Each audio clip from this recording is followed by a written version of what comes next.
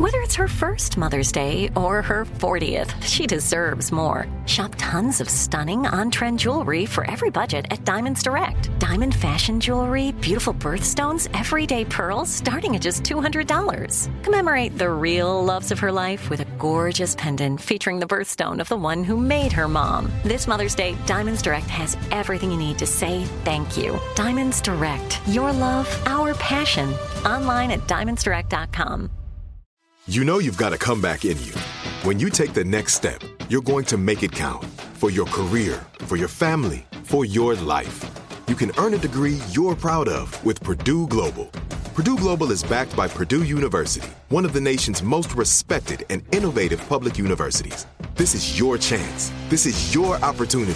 This is your comeback. Purdue Global, Purdue's online university for working adults. Start your comeback today at purdueglobal.edu. Live Nation presents Concert Week. From now through May 14th, get $25 tickets to over 5,000 summer shows. That's up to 75% off a summer full of your favorite artists like 21 Savage, Alanis Morissette, Cage the Elephant, Celeste Barber, Dierks Bentley, Janet Jackson, Meghan Trainor, Peso Pluma, Sean Paul, Sum 41, and many more. For way less. Grab your tickets now through May 14th to see all of the artists you love all summer long. For just $25 each. Visit livenation.com/Concert Week to buy now. That's livenation.com/Concert Week to buy now.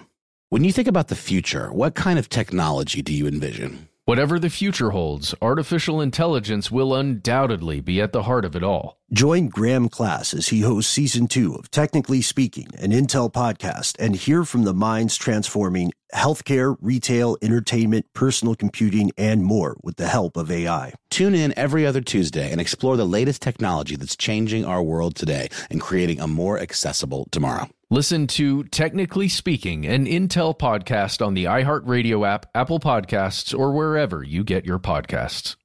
Before we begin today's episode, we have an announcement for you, fellow conspiracy realists. This is something that we are massively excited about. We've been working on it for a while. And astute listeners, you'll notice we've been hinting about it for, what would you say, guys, a month or so? That's right. You've been asking for more episodes, and we hath granted thine wishes.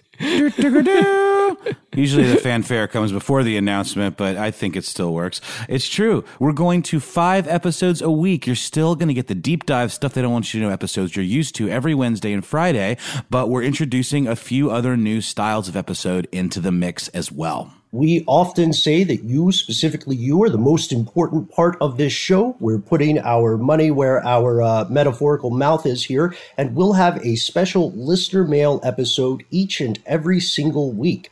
We'll also have up-to-the-minute-ish conspiracy news on our Strange News segment, which comes out on Mondays. And for everyone who's written to us searching for the older episodes that you just can't find on Apple Podcasts, we'll be reintroducing our classics to the feed. So we hope you are as excited as we are. Look forward to lots more Ben, Matt, Noel, and Mission Control coming to you very soon. This episode contains explicit language, frank conversation, and we wanted to let you know going in, if you're a person who is bothered by curse words, perhaps this is not for you. Yes, this is a little bit of a different type of conversation than you might be used to on stuff they don't want you to know. We and our guests dive deep into some very frank conversations around race and politics and a lot of the things that are going on right now in the world. So just be forewarned. Oh, and one more thing. We recorded this in mid-June, so you're going to hear us reference a couple of events that were current at the time but have already resolved or have evolved since then. So just keep that in mind as you're listening. From UFOs to psychic powers and government conspiracies, history is riddled with unexplained events. You can turn back now or learn the stuff they don't want you to know. A production of iHeartRadio.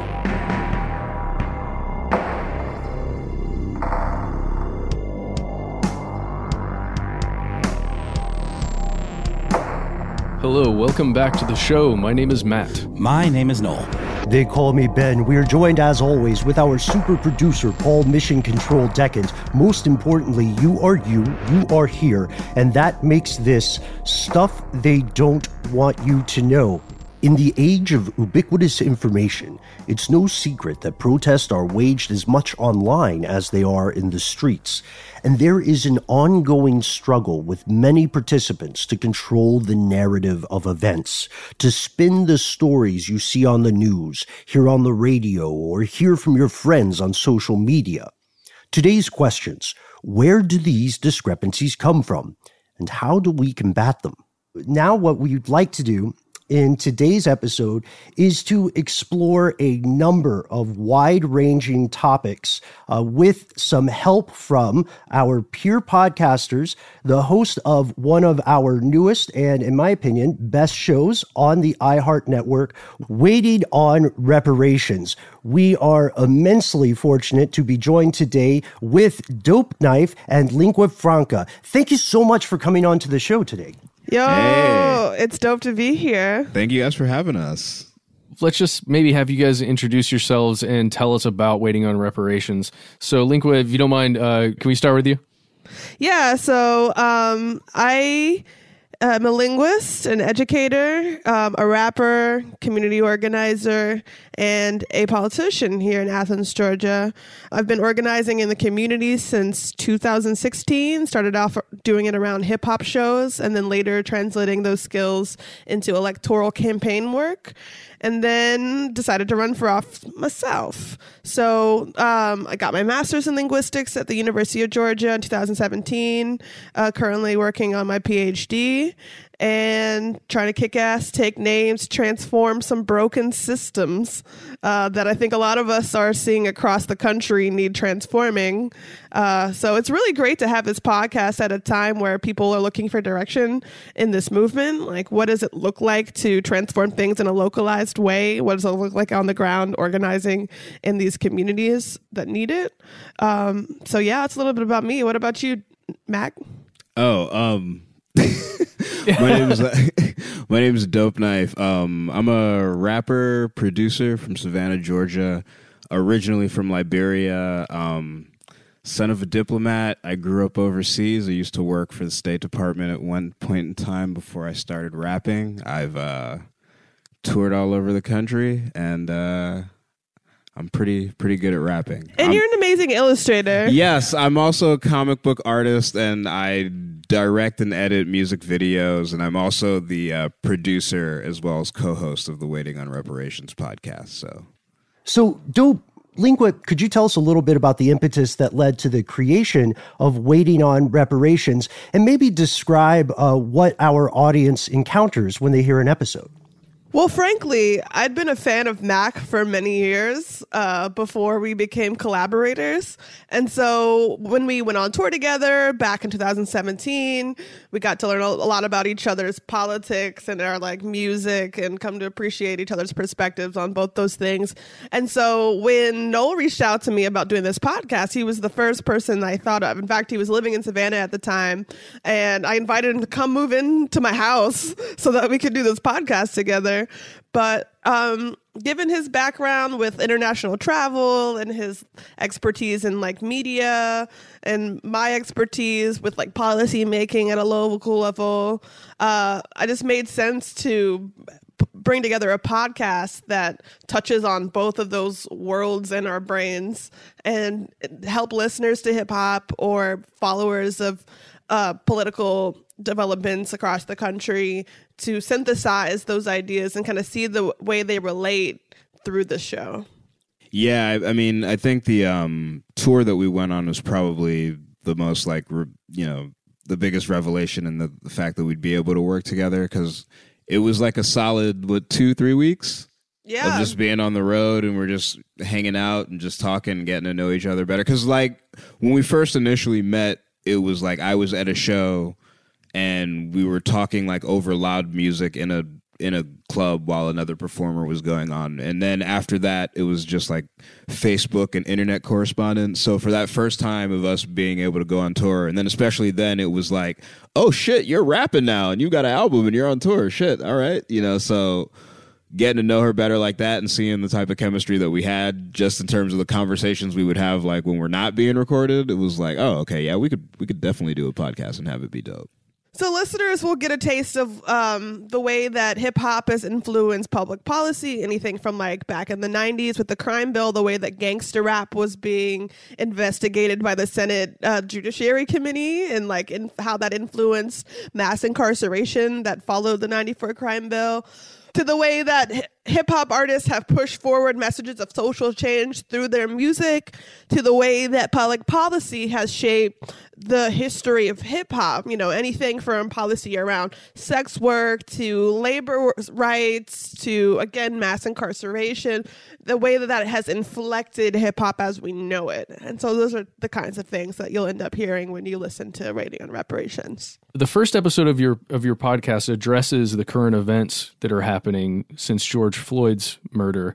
And I think maybe our audience would be very interested in your take on the situation from that policy making, actually knowing where there are things that can be done, places where improvement can be done. Maybe just give us your take on what's happening with the movement to seek change right now. Ultimately, for me, it depends on where everyone's head is at, because like right now it's definitely like the beginning of it where everyone's got emotion behind them, and emotion is needed because it's got people out there in the streets and it's bringing attention to, you know, things that need to be done. But I think now it's going to start moving into the phase of, is there like a solid policy goal behind it? You know, so far the Defund the Police seems to be the flagship that everyone's like riding on. But only time will tell with things like this. You know, like right now, I think what makes this different is just this unique situation that we're in, where we've got a global pandemic and then we're in a damn near recession, if not a full-on recession. Then you go and add this to the mix, and it's just like a spark that starts civil unrest. It's the sort of thing where I think if George Floyd had happened at any other time, then I think it would be a situation where people would be mad for about 2 weeks and then we'd go on about our lives. You know what I mean? But now I think the urgency of the times that we live in just make everything that much more heightened.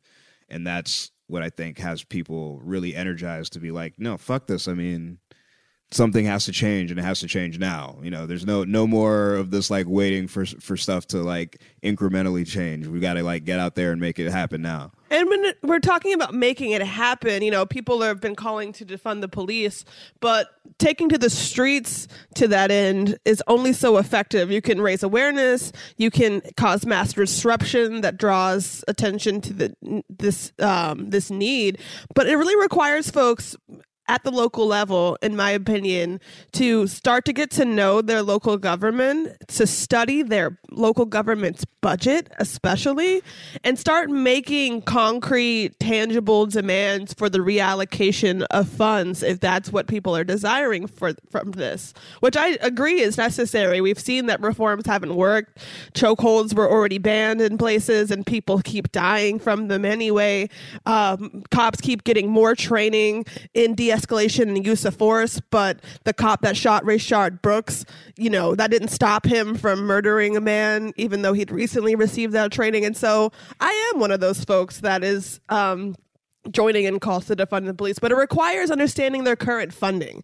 It requires looking at that several 100-page document and understanding where that money is going and where that money isn't going in terms of community investments, to understand how much we're spending on housing and social work and wellness and community programs, and whether or not we're fully meeting the needs of the community, and how we can better allocate funds to actually support folks and not getting, not falling asleep in a Wendy's parking lot because they're too fucked up or whatever. So what do we do now? People are up in arms. A lot of folks that haven't been involved in organizing before, but it's really critical that folks come to understand their local governments, especially because civically we're not educated in how to get involved in our local government. All the focus is on the federal level and, somewhat so on the state level. And we ignore who our county commissioners are and who our city councilors are. And we need to, but we can go to that person's house and demand change. We can write them a letter or call them on the phone and they'll actually pick up the phone. And so that is to me, the critical pressure point that people need to be taking advantage of and exploring and learning more about and leaning on. Well, absolutely. And I think people get really caught up in getting disenchanted by, I only have so much power and it's all about national elections rather than state elections or local government. And so people kind of lose sight of some of those ways that you can actually affect change on that level. I think that's really good advice just in general, just to kind of be more aware of these levers that you have at your disposal. I mean, the government is technically there to serve you and the community, and it's up to you to get involved and to reach out and to ask questions and to, investigate this kind of stuff. But I'd like to just really quickly double back to the idea of defunding the police on its surface and as a rallying cry. And if you don't really know anything about it, it seems really extreme. It seems really radical. Let's get rid of police. People will say, well, who's going to protect us? What happens then? It's going to be chaos in the streets. And I just think it's really important to point out that's not what that means. It's more what you said, where it's where is that money going? I saw a meme or something where it was how come teachers have to buy their own supplies, but every cop gets a Captain America shield? It's the amount of money that's it costs to outfit a health worker in PPE pales in comparison to what it costs to outfit a police officer in riot gear. Yeah. So it's just, it's all about that kind of disconnect, I think. And I think, the idea of saying defund the police, it's easy to get worked up about that and say, oh, that's absurd, that's extreme. But I don't know. I'd love to just talk a little bit more about what that actually means at heart and what it looks like. Yeah. Personally, I think that, I've heard the argument that it's not on the burden's not on the people who are out there to come up with a slogan that's fitting or suitable. And I completely understand that. But just in terms of messaging, I think it's a pretty stupid name for what they mean, because I think that the issue isn't it wasn't up to them to come up with a good slogan. It's that these folks have been organizing on the ground and studying the work of abolitionist thinkers for decades. And so if they decided that this is what they wanted to go with, it's not that they just made it up on the fly. It's this is an intentional effort and we should get behind them. From a principle standpoint, I totally get that. It's just a matter of everybody who I hear talking about defund the police always has to start with, it doesn't actually mean, well, if defund the police legitimately meant defund the police, what those words mean, then that's what we mean. It does literally mean take money away from police departments. Well, it doesn't it more so. Maybe it's me misunderstanding it, but it seems like it more means reallocating funds from police departments. For example, sure. The whole notion of why send somebody who's armed to go answer a situation that's not a dangerous situation? I literally had a constituent this morning text me to say that they were on a walk with their dog and saw a man laying down in his yard who, when approached, wasn't able to identify himself by name. And so they were trying to figure out, they didn't want to call 911, but they wanted to get this man help. Unfortunately, one of their other neighbors called 911 and 4 cop cars showed up. Does that make that man laying in his yard feel safer? To know that, oh, good, there's a bunch of dudes with guns here now. And so I also conceptualize this as reimagining public safety, diversifying the way we address community crisis and crisis prevention. So, I get whatever critiques people want to have about defund the police, but the organizers that came up with it are smart folks, and so I stand with them. Again, I still think defund the police, it rolls off the tongue nicely, but at the end of the day, we saying it know that it evokes a perception, it makes people think that it's something that it's not.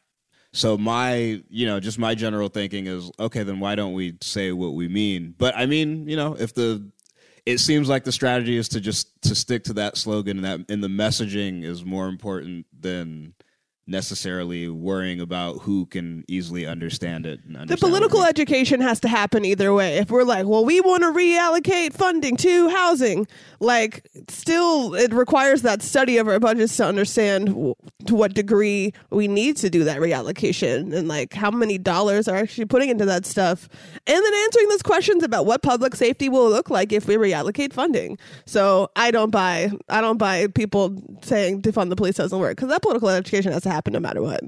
I think we're hitting on a fantastic point here, and it's a larger one, because we're talking about, to a degree, we're talking about messaging, right, and mass perception, and this goes into this concept of narrative, right? I think for anyone who's been watching the protest ongoing, right? Anybody who's watching this or participating notices this huge discrepancy between what you're seeing on, your local channel 2 versus what you're seeing from your own experience or what you're seeing in your friends' Instagram stories or protesters posting directly to social media.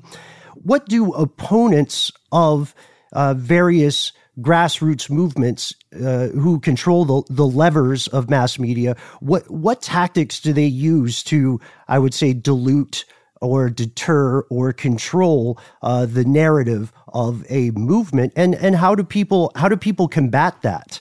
I mean, it makes it all the more important for us to be their own reporters of our experiences. The importance of social media right now to disseminate verified accounts of like what's going on, because they can easily focus on that 10-second shot of this tussle happening in the crowd where pro-police and a defund the police protesters are throwing fisticuffs, and miss out on the other 4 hours of the protest where they're marching peacefully and singing together.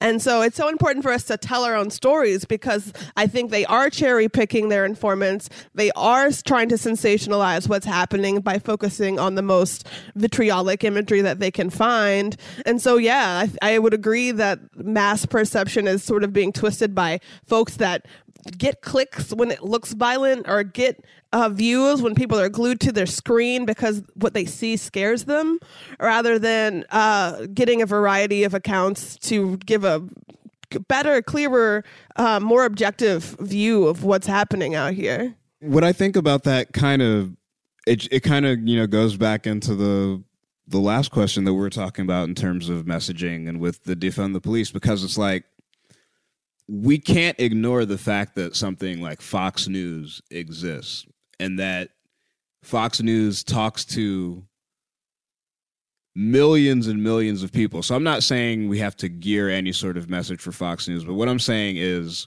if we know that Fox News is manipulated, if channels like Fox News and these big corporate news stations, if we know that they're manipulating our messages and stuff like that, to me it just seems like counterproductive to give them ammo, because it's like, we know what defund the police means, but there's a whole echo chamber out there that's being literally brainwashed to think it means something other than what it means. So we can either like be in the mindset of like, yo, that 60 million people, screw them. We don't give a fuck about what they know or what they think or who's feeding them what information. We're sticking by our thing because you should know what we know.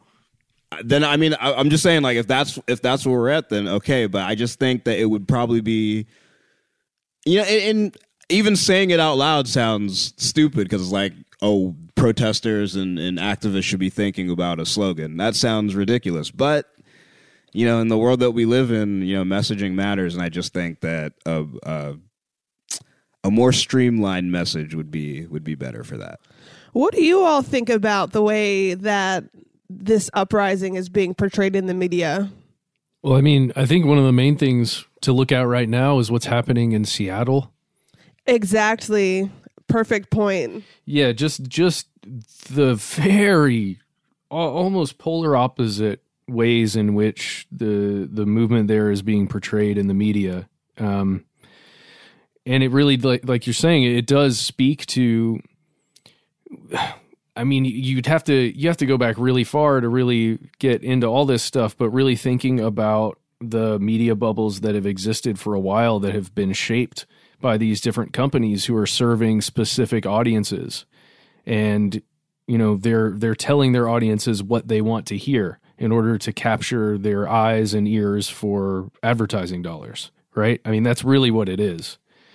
And when I'll just to stand up for a second, like, I've been having, I think a lot of us have been having a lot of conversations with our friends and families, maybe. I know in my family, my wife's family, there's been some hard conversations trying to get people to see a little more evenly rounded of what it's happening here. So to be able to see points of view outside of their own, outside of our own, my own. And it's been a difficult process because we can each be fed our own version of the truth, or the thing that we want to believe is the truth. For sure. And that's why like that person-to-person political education is so important for us to have that conversation with our cousins or our coworkers or our classmates about what defund the police means, because everyone else has an agenda. They got ad slots to fill. Whereas a person genuinely expressing their vision for a better world to someone that they trust and know is a lot more effective way of like building the movement, dispelling myths, and just building community as well. It's like having that honest kind of dialogue. In general, we're not a political show. We do our best to kind of stay relatively apolitical and not, show too much of our personal opinions about a lot of the stuff. We try to stick to the facts. But y'all talk about a lot of government shit, right? We absolutely do. Yeah. But our goal is not to be editorializing most of the time. And with this stuff, it's kind of pushed things to a place where that's really difficult to do. Mm-hmm. And I think that's why we're ready to have this conversation with y'all, and because it's such a polarizing time more than ever, but it's also like, I don't know, it's like we sometimes are dancing around like, oh, how do we say this? How do we couch this? How do we, say our opinions about this without offending anybody or offending the people we're trying to support? And just an example for me personally is my ex-wife, who I'm really close with, and I and our 11-year-old daughter and a friend of hers and her son, we did like a little mini protest because they've been really careful about coronavirus, and she has a young baby, young toddler. And so she's like, I want to do the thing. And we both live in the same predominantly black neighborhood in Atlanta, in Candler, McAfee area. And at first I was uncomfortable because I was like, okay, it's 5 of us. We're standing on the corner on this, busy intersection in this predominantly black neighborhood that is being gentrified. And we are part of that. And I was like, Are we coming off as like preaching to the choir where people are like, duh, Black Lives Matter? Yeah. Like, who are you trying to tell? But that was not the response we got at all. And I felt this sense of like, okay, it matters that people see that they are supported and that they are seen. It was something that like was very empowering is not the right word, but it gave me this feeling that I've been struggling with, where it's like, how do you voice your support without coming off as performative or coming off in whatever way? And the fact is, if you really mean what you're saying, then you're not going to come off that way. And if you really are, and maybe somebody calls you out for performativity, and you accept that with grace, and you like learn and you figure out how to be a better ally. But like, you have to be willing to fail. So the fact that you went out there on that corner and just like, I'm going to hold this sign and see what happens. Like, you have to do that kind of stuff in order to learn what is the most effective form of support that your community needs. I'd like to interject here real quick. Noel, with all due respect, I disagree with your characterization of the show. All actions are political actions. Tell them. I feel that we have the facts on our side, or we work very hard to find the facts. And when we've been accused of being quote unquote political, it's often by people who are angry that the facts and the reality of the world do not conform to their opinion. And I think that's an important distinction there. And I think you're making excellent points about direct action and protest. Everyone is involved. You can admit it, or you can accept it, or you can deny it, but everyone is involved, and every action is inherently a political action. And Ben, I completely agree with you. And all I was trying to say was, we do our best to not grandstand or to make it about us. It's all about the facts, like you said, and people that get upset don't like which side the facts fall on and whether it makes them feel bad about their view or what have you. When I say we're and try to be an apolitical show, that was a poor choice of words. I just mean, we do try to be fact-based and let the chips fall where they may in terms of how people interpret that or the reality. It's not up to us. We just, like you said, do the research and try to, get to the heart of things. And many of those things are political issues. Yeah. And on that point, we just had a recent episode about COINTELPRO, and in it, talking a lot about the gears of government that churn unseen beyond the veneer of electoral politics. We elect people and put them in office that then task the FBI, these paper pushers, these agents that are just taking orders from the higher ups to do things like burn Black cultural meeting centers to the ground, or to wiretap or sabotage or drum up false charges against them. So those facts remain, the facts, but they do come from a political place, and that someone in a place of power is setting that machinery into motion for sure. And we'll continue our conversation after a word from our sponsor.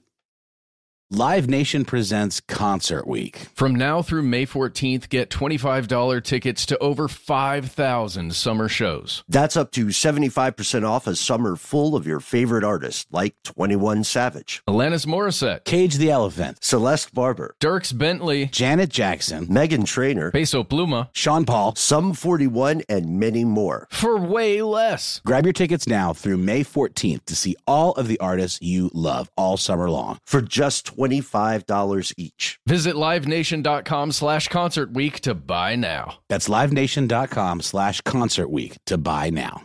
This episode is brought to you by Navy Federal Credit Union. At Navy Federal, it's been the mission to help the military community for over 90 years. And not just help them, but do everything to make sure they not only grow, but flourish. That's why Navy Federal Credit Union has all kinds of great savings and investment options like share certificates with sky-high rates. So don't hesitate. Start growing your finances today with a variety of savings and investment options. Navy Federal Credit Union. Our members are the mission. Savings products insured by NCUA. Investment products are not insured, not obligations of Navy Federal and may lose value. Snag a Job is where America goes to hire, with the deepest talent pool in hourly hiring. With access to over 6 million active hourly workers, Snag a Job is the all-in-one solution for hiring high-quality employees who can cover all your needs. On demand, temp to hire, part-time or full-time. You name the position. Warehouse worker, retail associate, grocery store clerk, fitness trainer, baker, stylist, bellhop, podcast producer. Yeah, Snag a Job's got a worker for that. With our easy-to-use platform, you're able to seamlessly post and fill available positions quickly with a dedicated customer support team to provide all the help you need along the way. Kinda nice knowing you have a talent pool like that in your own backyard, right? Snag a Job is the partner you need to keep your business running smoothly. So visit snagajob.com or text snag to 242424 to talk to an expert. Snagajob.com, where America goes to hire. Today I'm going to give you some straightforward advice on how to deal with naughty kids. How about instead of timeouts, time-ins? Time for you to start paying some bills.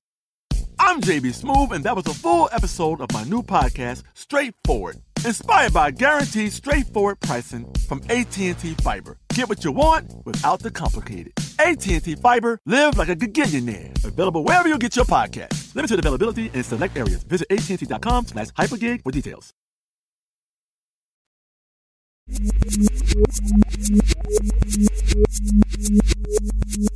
And we're back.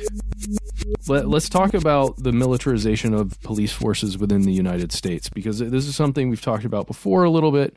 It is incredible to see the show of force from police departments when there are protests, even if there is civil disobedience going on as part of that protest. It's not any action that you would need literally a military force to be there.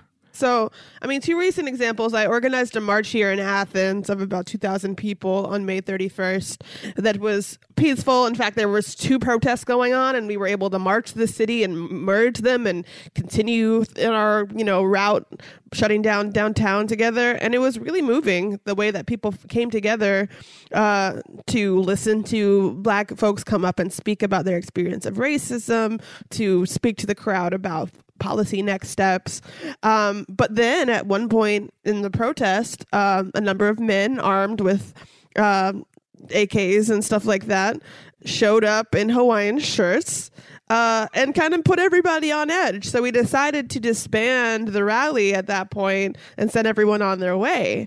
Now, a couple hundred people remained downtown through the evening, peacefully occupying the main square. And the mayor set a curfew to try to send people home around 9. Around midnight, the police decided to use tear gas and beanbag rounds to dispersed the crowd and ended up arresting 19 people. In their subsequent police report, they identified these protesters as Boogaloo. Though these are all friends of mine that are organizers of the community who have lived here for years and who were, peacefully occupying this square.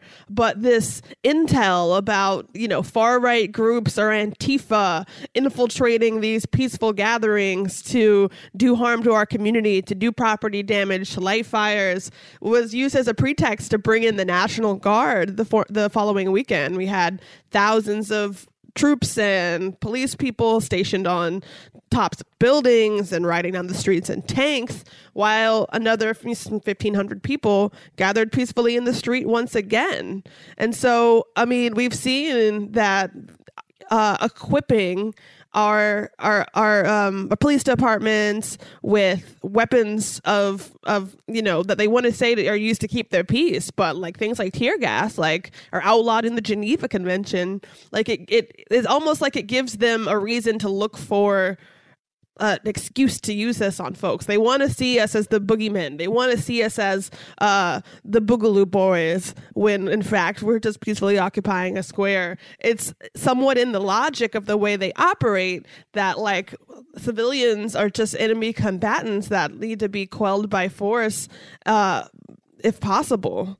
And so I've seen the way that this militarization has played out, in a small town like Athens, and I can't imagine in larger cities and municipalities how that must feel to be occupied by this military force and under these threats of violence from the state.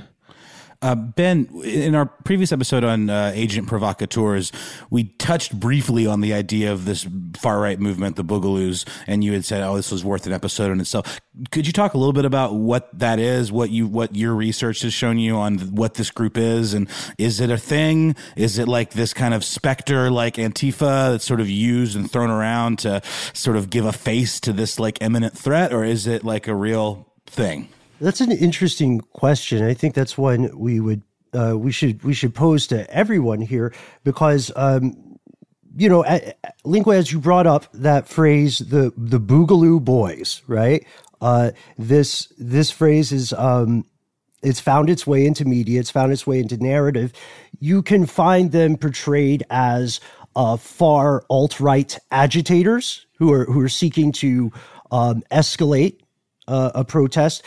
You can see it's weird. It's almost like anonymous, because membership is defined by describing oneself as anonymous or describing oneself as Boogaloo. There's no club or authorization process. You don't have to. They don't send you a membership card in the mail. It's like as far as the political leanings, it's kind of all over the map. It can go from libertarians to actually far left people to straight up neo-Nazi types can be in it. Pretty much the term Boogaloo is actually is actually related to hip hop in a way. The movie Breakin' back in the day, Breakin' Part 2, The Electric Boogaloo was the name of the sequel to Breaking. So their whole entire thing is that there's going to be a second Civil War. So it's Civil War 2, Electric Boogaloo. That's the Boogaloo Boys. So depending whatever side that they're on, whether it's like leftist boogaloos or right boogaloos, they're pretty much all preparing to go to war with the government and to incite that in some way. So a mass protest that's engulfing the entire country is kind of like the perfect situation for like groups of that nature, which is one of the things that makes it tricky, because on one end, yeah, definitely the authorities are going to try to discredit the protests however they can, but they damn sure just arrested one of the Boogaloo Boys for like spraying up some cops today. That was today. Yeah, with like a homemade machine gun. Yeah, or something, like tossing pipe bombs at them. You know what I mean? Right. So, well, but my thing though is like I hear that name and I hear that association with that film, which is a part is like like that kind of breakdancing culture is like a big part of like hip hop culture and black culture. And it seems to me to be like a far right white group appropriating that term, which makes me think it's inherently racist. They're looking for like a race war, but I'm hearing that it's more anti-government than it's anti-black or like anti. I mean, there's definitely black boogaloos. And there's Latino there was one boogaloo. At the protest here in Athens. Got it. Yeah, so that's Didn't again, it all depends. Like you could be in a situation to where you have one group of boogaloos and they see another group of boogaloos and they're like, "Oh, those guys are fucking Nazis." You know what I mean? And they're having that sort of conflicts amongst each other. So it's like Antifa. It's like not really an organization. It's more of a like idea and philosophy. So it's harder to classify exactly what it is and what they want. Just for my understanding of it, if you were to get like 10 boogaloos in a room, 8 of them are pretty much just cosplayers. You know what I mean? And like 2 of them like have some like extremists, like so the other guys like think, oh man, yeah, like we're in Hawaiian shirts and we have tactical vests on. This is cool, like so. Yeah, that's the thing. That's what I think makes it so easy for mainstream media narrative controllers, because if you have a group that can just self-appoint, a group that internally disagrees on a great many things, then you can make that phrase a thought-terminating cliche. Like thankfully, we've made this explicit, so I can say it plainly. Who the fuck would have thought in 2020 that being against fascism is a bad thing? Like, say it, please. Say it. I know motherfuckers who loosely call it like, I'm in Antifa, blah, blah. Like, all the people in Antifa couldn't fill up a fucking civic center in most cities. So, like, the fact that it's being dubbed some great threat, I mean, you don't even have to say that it's bullshit to just know that it's bullshit. You know what I mean? Like, you can't name any deaths that have been caused by anybody who is in Antifa. But you can name a hell of a lot of people that neo-Nazis and right-wingers have killed. So there's black men and women getting hung from trees all across this country right now. And who's doing that? It ain't Antifa. Mm-hmm. And one of those murders was, I think, initially somehow ruled as suicide. Yeah. I've had kind of information overload and haven't learned a lot about this other than I am aware that this is happening. And I, myself have gotten some threats of lynching recently on the internet. And so like that definitely makes me feel a little afraid to know that this is happening actually in other places. So maybe I should look into what happened and get some home security system. We were just talking the other day about getting like a tear gas gun or something. Or at least I was. Yeah, Kevlar sleeves to fend off knife attacks. Borrowing a friend's dog, big old German Shepherd to hang out in the house. I have a personal security team of folks to show up if there's an active shooter or anything. We can joke about all this stuff, and it's almost like you do it to keep from like going insane or just to get completely depressed. But it's like, this is real. These threats are real. Like, and it's more prevalent now and more obvious now than I think it's maybe ever been. And, I mean, I don't want to be a downer or anything, but like, I mean, how can you not? But like, for example, the comment section on your page on Apple Podcasts for the show, like it's got like almost 1,000 reviews, and it's got as many 1-star reviews as it has 5-star reviews, and nothing in between. And all the people, 99% of the people that write text, and this is true of any podcast reviews for the most part, people that actually take the time to, rate and review and we want people to rate and review them if you like it and give positive feedback. And if you don't and want to give negative feedback, make it constructive at the very least. But this stuff that we're seeing here is not constructive. It's literally saying like, I'll buy you a ticket back to Africa, or there was some stuff we actually got like taken off because it was outright threatening. Like it cited, said like, keep hiding joggers or something like that. And it was like referring to the shooting that took place in Brunswick, the Mount Arbery. Did you know about that? we got it taken off. I didn't know about that. Yeah. So, but all I'm saying is like, I haven't read our comment section yet. These people exist. Don't bother. I just wouldn't. It's no, I don't. It's not worth the pain and the stress and just whatever. It just makes you kind of sad about people and the state of people's minds and how can people think like this. But these people are real and these extreme views are real. And I don't know. It's just something that you have to be aware of and you have to kind of guard against, like with tear gas cannons at your door or whatever. I don't know. I mean, that's the direction that we're heading, I guess. I mean, if the police are militarized, like as private citizens, what's the big old deal if we, I mean, invest in some? My number one issue in all of this is just like, for me, it's hard to think about anything in any sort of context that doesn't involve like the cult of Trump. And I know you guys were trying to like keep it, not like make it too like political, but I mean, it's just like every aspect of the situation that we're in, I just think people need to realize that there is a literal death cult that's numbered in millions of people that like live in the country amongst us. You know what I mean? And I just don't. I just foresee in the next few months Trump doing something ridiculously insane and having way more people than there should be following what he does, and that's what keeps me up at night.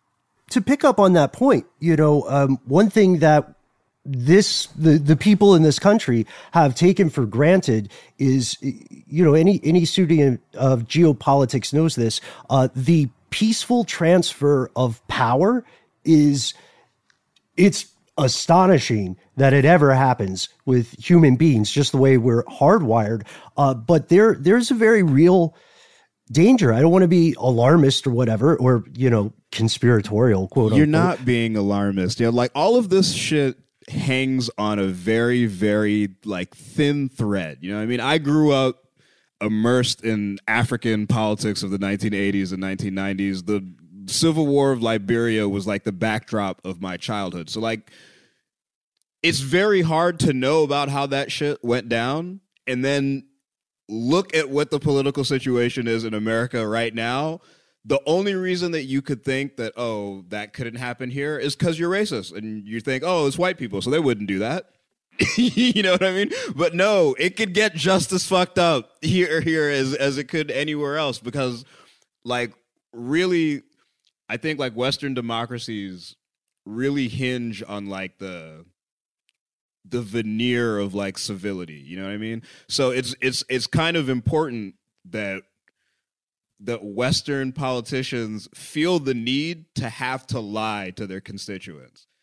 What? Like once you have politicians that don't give a fuck about lying, like wholesale, whether they're lying or not, once they don't care about that and are openly lying, that's when the body politic should be up in, should have like the hairs raised as like, yo, something's not right. Something is like extremely wrong with this. Because tomorrow, if the election happens, this is what I think, and this is just me being pessimistic. Let's say election night goes through, and let's say Trump loses, and he's like, fuck it, I'm not going anywhere. I'm just kind of in the state where it's like, I see a lot of people reading about that on their cell phone and being like, oh, I gotta go to work.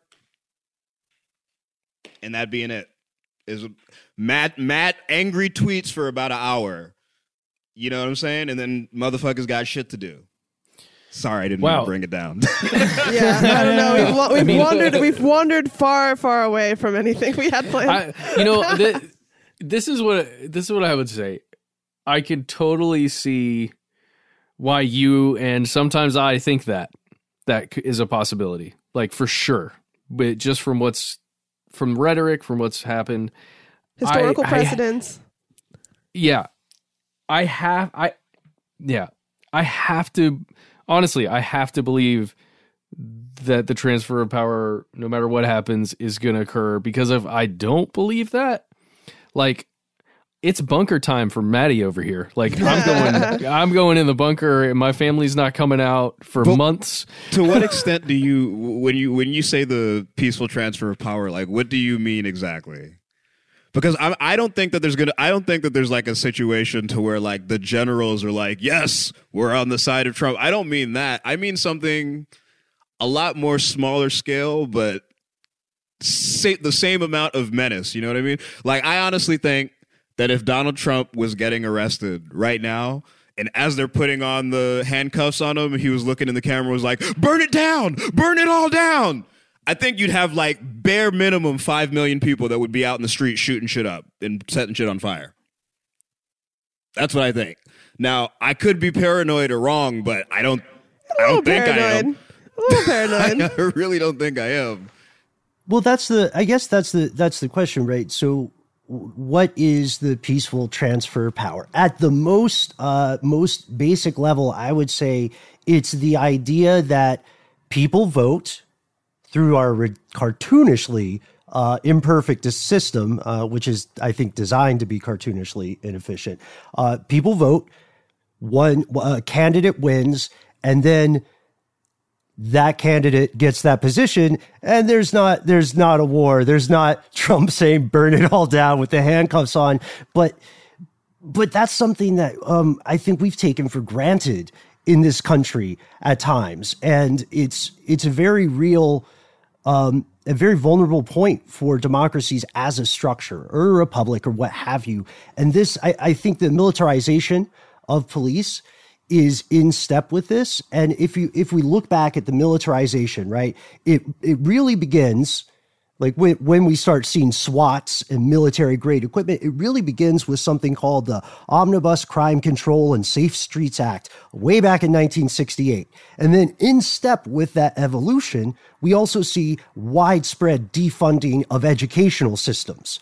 So keep people scared, make sure they're dumb, and don't give them an opportunity to think critically about why there is a fucking tank at the corner of the public park. It's scary. Well, it wasn't a large impetus also, wasn't it the Watts riots? Wasn't that one of the main reasons why SWAT teams came around? I think it was LAPD.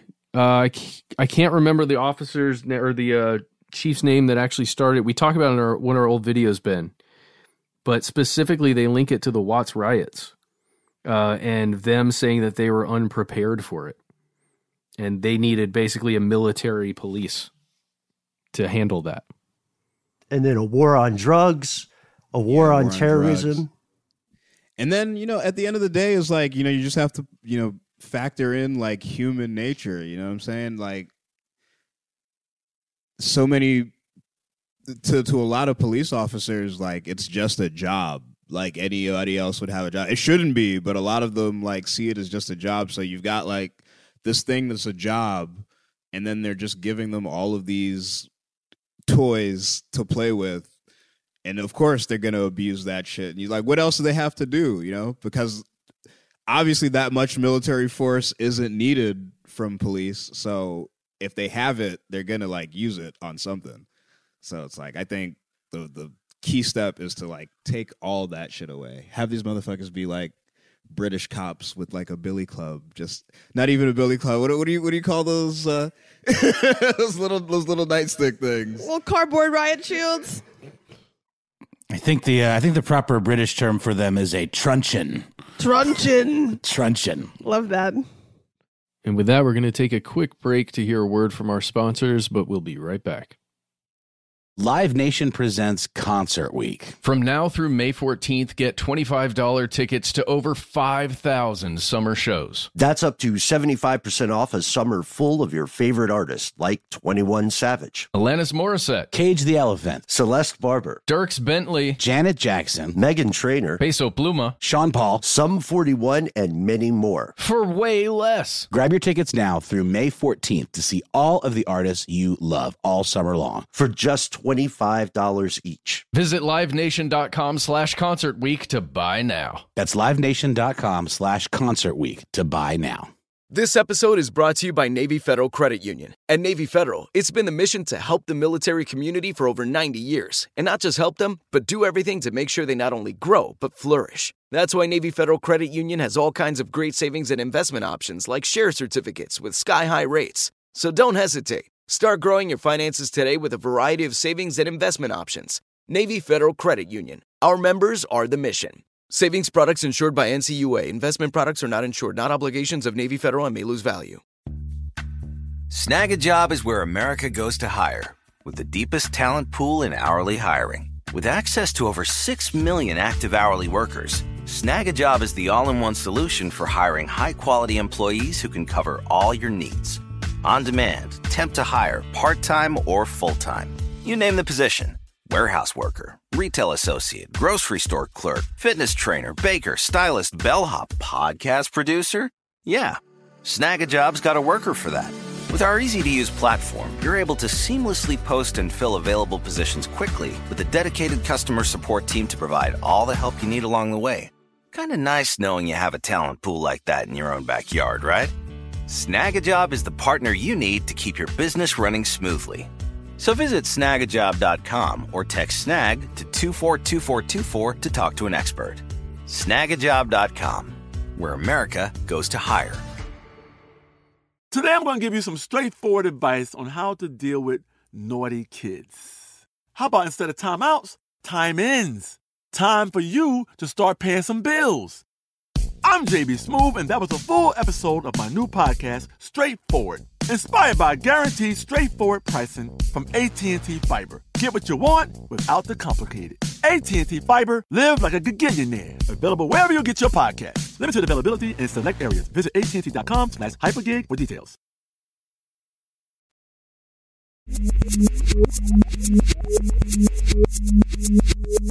And we're back. Hey, we talked about elections and just how perhaps poorly designed they are on purpose. We just had an election here in Georgia not long ago, and I know won y'all, mine. What up? I know y'all are in Athens, but specifically here in Fulton County, we had some serious issues. I wonder if y'all had been following all of that and just what your thoughts were. Yeah, that's kind of that all, again, this is all just a continuous cycle, but that feeds into what we were just talking about with the peaceful transfer of power. It's like there is an entire political party that doesn't care about democracy at all. So it's just like there's just certain things that we're really lucky of. Like, for example, I was watching, I forget what the hell I was watching, but somebody mentioned it, and it was really a really good point. But did you guys hear about how in North Carolina, after the Democrats won the governorship, the Republican state Senate started changing a bunch of laws to strip power away from the governor since they lost power? Well, I mean, that same sort of thing can happen on a national scale. And that's what, again, it's just one of those things that people don't think about. If the House and the Senate were both Republican and Joe Biden won, you can rest assured that they would change a bunch of rules to make the president pretty much powerless until a Republican becomes president again. And that they're doing shit like that. They're doing the voter suppression with having there be long lines, throwing out voter ballots. Again, it's stuff that it's like, it's weird. It seems like it's just regular political corruption as usual, but I have a sense that it's like something a bit more long-term and nefarious with that sort of thing happening. Because that's those lines that were going on in Georgia, that's not anything that anybody's like reading too deep into. Like, you can clearly see it, and it's clearly meant to suppress the vote. So Yeah, Linqua, do you have any specific thoughts on it, as an elected official? I mean, I find it very concerning.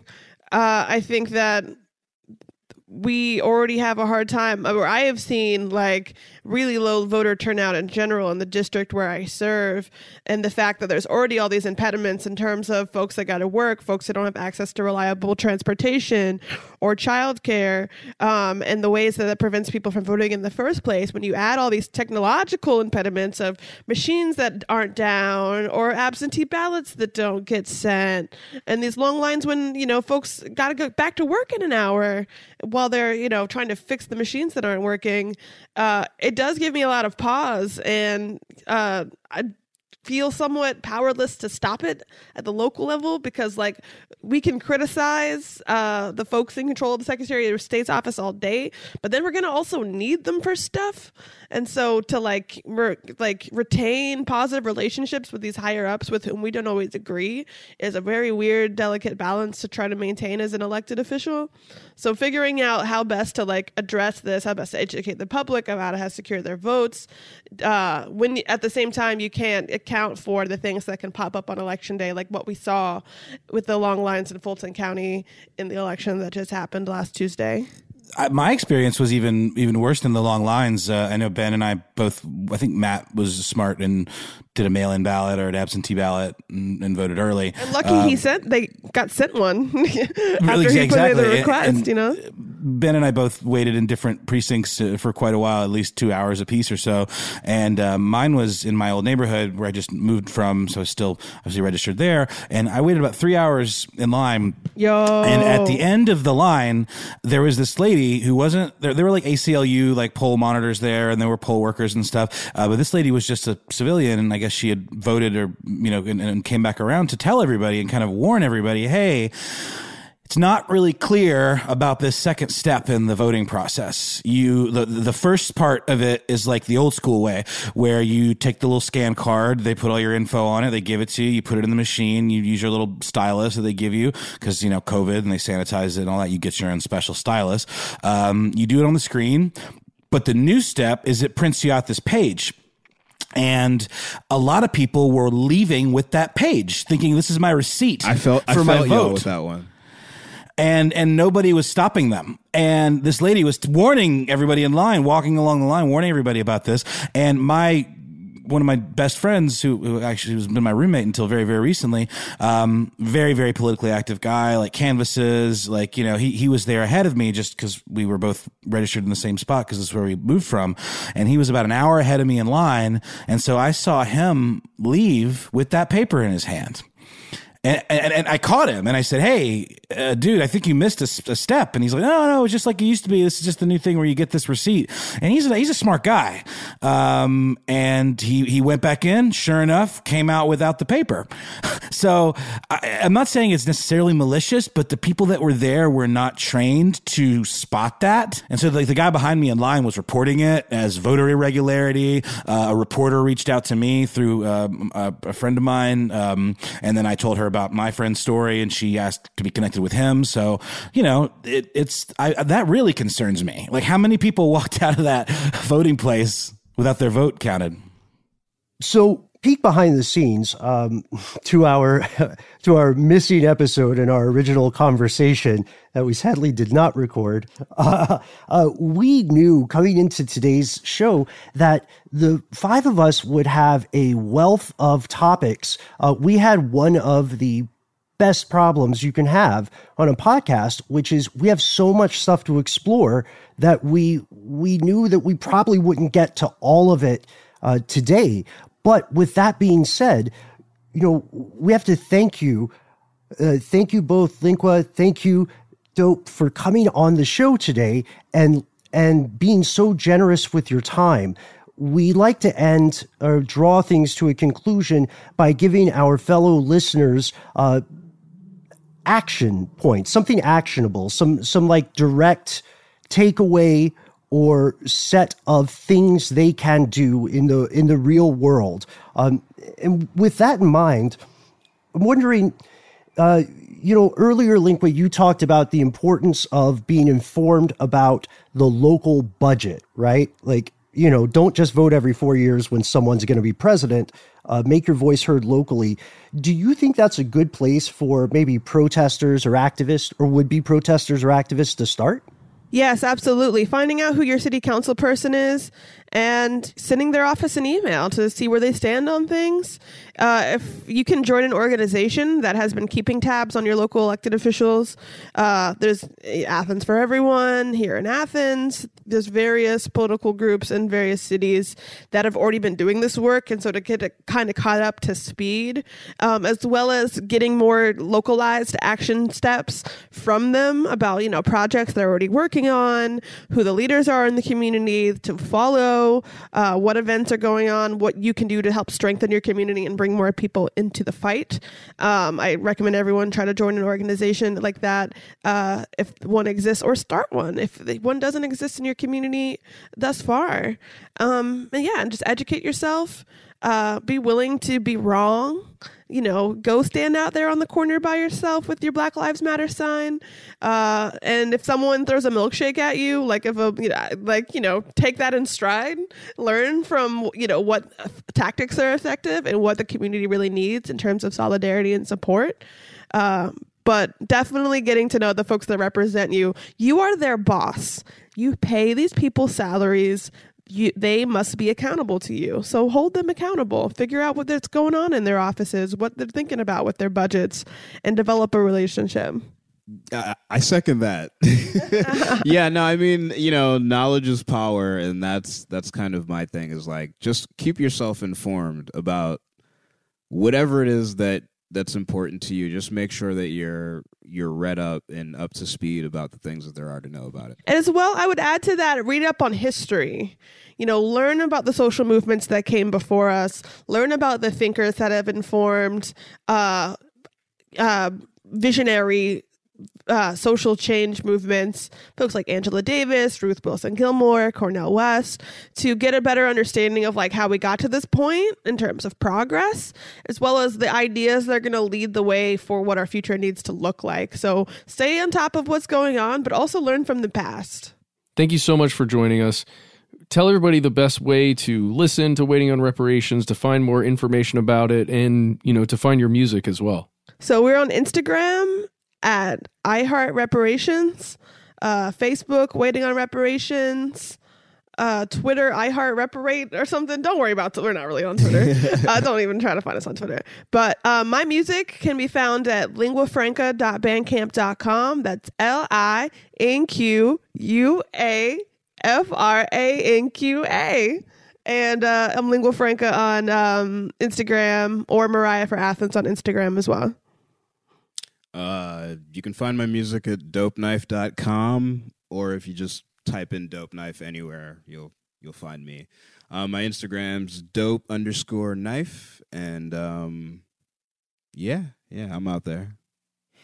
Awesome. You can also find us if you have any questions about this show, obviously write to all of us. Anything we talked about today, if something sparked, something within you and you think there's another episode we need to cover because of everything we've talked about, please write to us, let us know. You can find us on Facebook and Instagram, Twitter, mostly Conspiracy Stuff Show on Instagram. And if you don't want to do any of that, you can give us a call.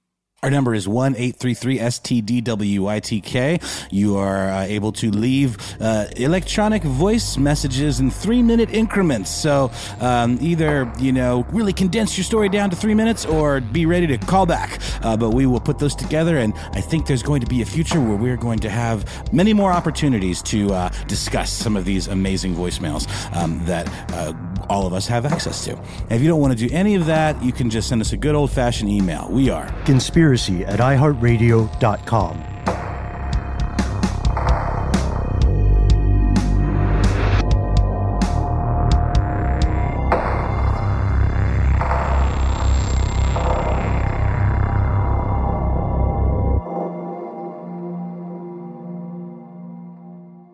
Stuff They Don't Want You to Know is a production of iHeartRadio. For more podcasts from iHeartRadio, visit the iHeartRadio app, Apple Podcasts, or wherever you listen to your favorite shows.